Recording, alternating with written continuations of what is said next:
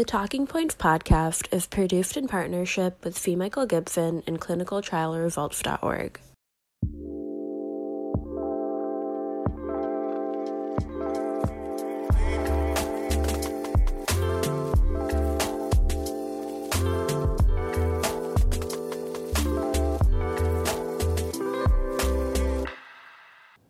Manesh Patel, Mike Gibson coming to you face-to-face from ACC 2022. Great to be back face-to-face, isn't it? It's exciting. It's great. So many people here. It feels pretty crowded, busy. right? Yeah. It feels busy. The energy's good. Yeah, I think it's actually, I think we're all waiting to be in a meeting where we actually get to interact, masked and vaccinated, but it's really fun to be able to see science. We're back. Yeah. Good.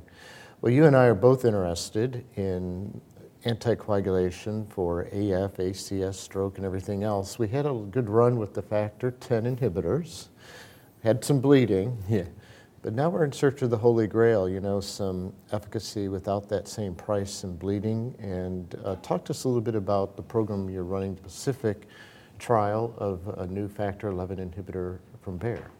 Yeah, thanks, Mike. We had the opportunity to present the Pacific AF results, and just as you said, for years, we've been looking for the Holy Grail. First, we have vitamin K antagonists, sort of dirty, interacting in a lot of places to help thrombin interaction.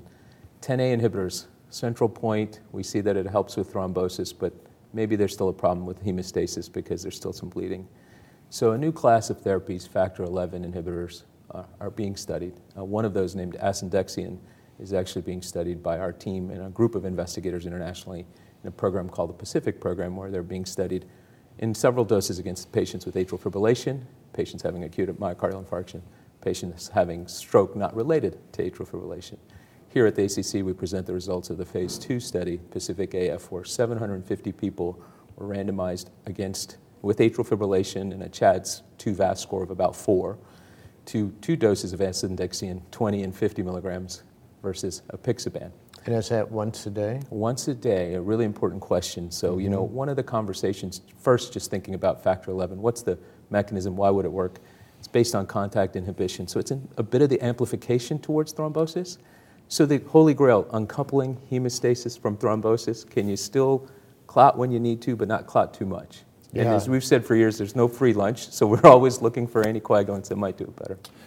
Well, this is an advance because we put a lot of things in that cause contact activation, stents, bioprostheses everywhere, so this could be an advance over previous agents. And, if we do have something that's safer, we actually may have something that's more efficacious because people discontinue these drugs when they start to bleed. So these two are interrelated, right? Yeah, you've taught us and thought about this for a long time, and I agree with you. What we show in Pacific AF is in these 750 patients, during COVID, we randomized them with atrial fibrillation, and they had about 3 months of exposure. The reason we did that is to try to identify the right dose as we think about those phase 3 studies to get to both safety and efficacy. And what we demonstrated is that in a factor 11 assay, that we actually inhibit factor 11 with those 2 doses fairly well, about 90% with the 50 milligram dose, or over 90%, almost complete inhibition both at peak and trough. Mm-hmm. And then small number of bleeding events, only 48 total, but the bleeding rates are about 50% or less with asundexian compared to apixaban. Wow. Atrial fibrillation patients. Now, small number of events, don't want to overstate them, but the highlight is for us that at least there's a signal that there could be more safety, and now we have to go do the phase 3 studies to see if the efficacy is there too. Importantly, I think we also want to think about how do we do these better? How do we do these trials better? How do we get diverse patients in? How do we engage patients? So we're also doing something we're calling Pearl AF, where patients are going to tell us about how they rank some of these endpoints. So they can give us some information, and so people at the presentation will see that there's an opportunity for patients to go and fill out their views of how they rank stroke versus bleeding versus different events. That's fascinating. These utility scores are surprising. I mean, if death is a 1, a disabling stroke may be worse than death, right? Right, and, absolutely. And a bleed that keeps getting you off therapy or have to go to the hospital, you might think of more significantly than we might. Yeah, exactly. Do you feel good at 750 patients, having done Atlas where we had 3,500 patients, 21 different doses, trying to figure this out. I don't know if we do. I mean, I guess what I would say is the value of the program, but I think you're right. You always want more data, and you've shown us again that that's really valuable. The nice thing about the Pacific program is that there's 750 patients with atrial fibrillation, one IDMC, one CEC across the whole program, same endpoints being evaluated. The AMI population will be studied on top of antiplatelet therapy, about 1,200 patients to 1,500 patients. The stroke population will have about 1,600 patients coming out later this year. So those, if you look across the program with some of the same doses, we should start to be able to understand hopefully a little bit better.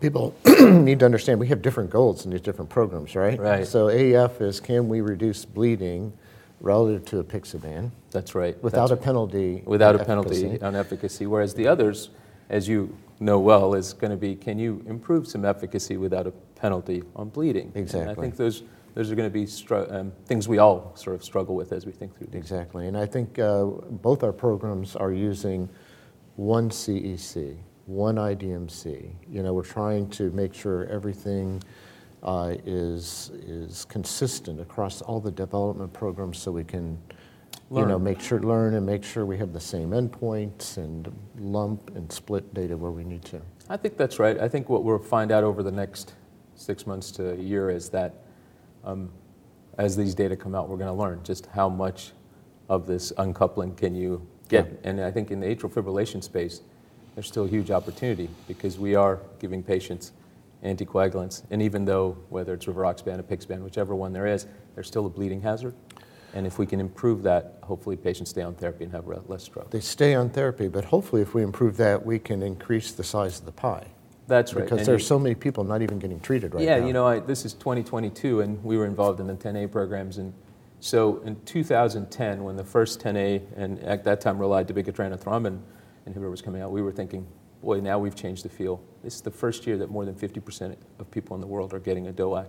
Yeah. So it's taken us 12 years to change that pathway. Usually the number is 10% per year, but this was 5% per year. Yeah, we did a little better. We did, yeah, but I think it's the bleeding that has really held back broad adoption of this class. So let's see if we can do better in the next round. Yeah. Manesh, thanks for joining us. Congratulations. Thanks for having me. Look forward to seeing more of these results. And thanks to all of you for joining us here face-to-face, ACC 2022.